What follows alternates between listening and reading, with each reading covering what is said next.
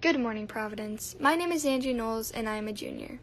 Please put aside what you are doing so that we can give full attention to our all-school prayer.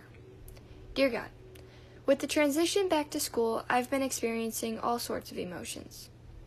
This school year makes me sad because I cannot hug or high-five any of my buddies, or fill the bleachers to celebrate Mass, or for sporting events.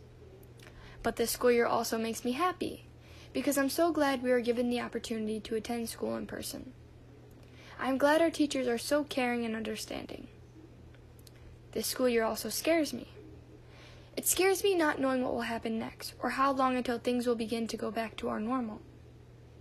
But I have faith we will get through this, and come out stronger in the end.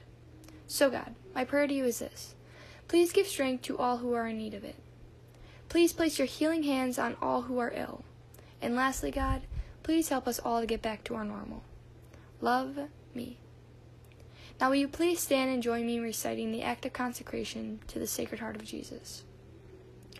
Eternal and ever-loving Father, I offer you everything I do this day, my work, my prayers, my play, all my thoughts, my time with family and friends, my hours of relaxation, my difficulties, problems, distress, which I shall try to bear with patience. Join these, my gifts, to the unique offering to which Jesus Christ, your Son, renews today in the Eucharist. Grant, I pray, that guided by the Holy Spirit and united to the Sacred Heart of Jesus, my life this day may be of service to you and to all you send into my life, so that we can continue to respond with love to the mystery we recall, to be your special people. Amen. Heart of Jesus burning with love for us. Now will you please turn to the flag?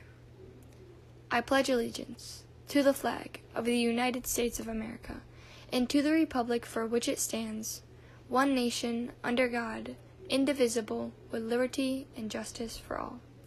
Have a great day, Providence.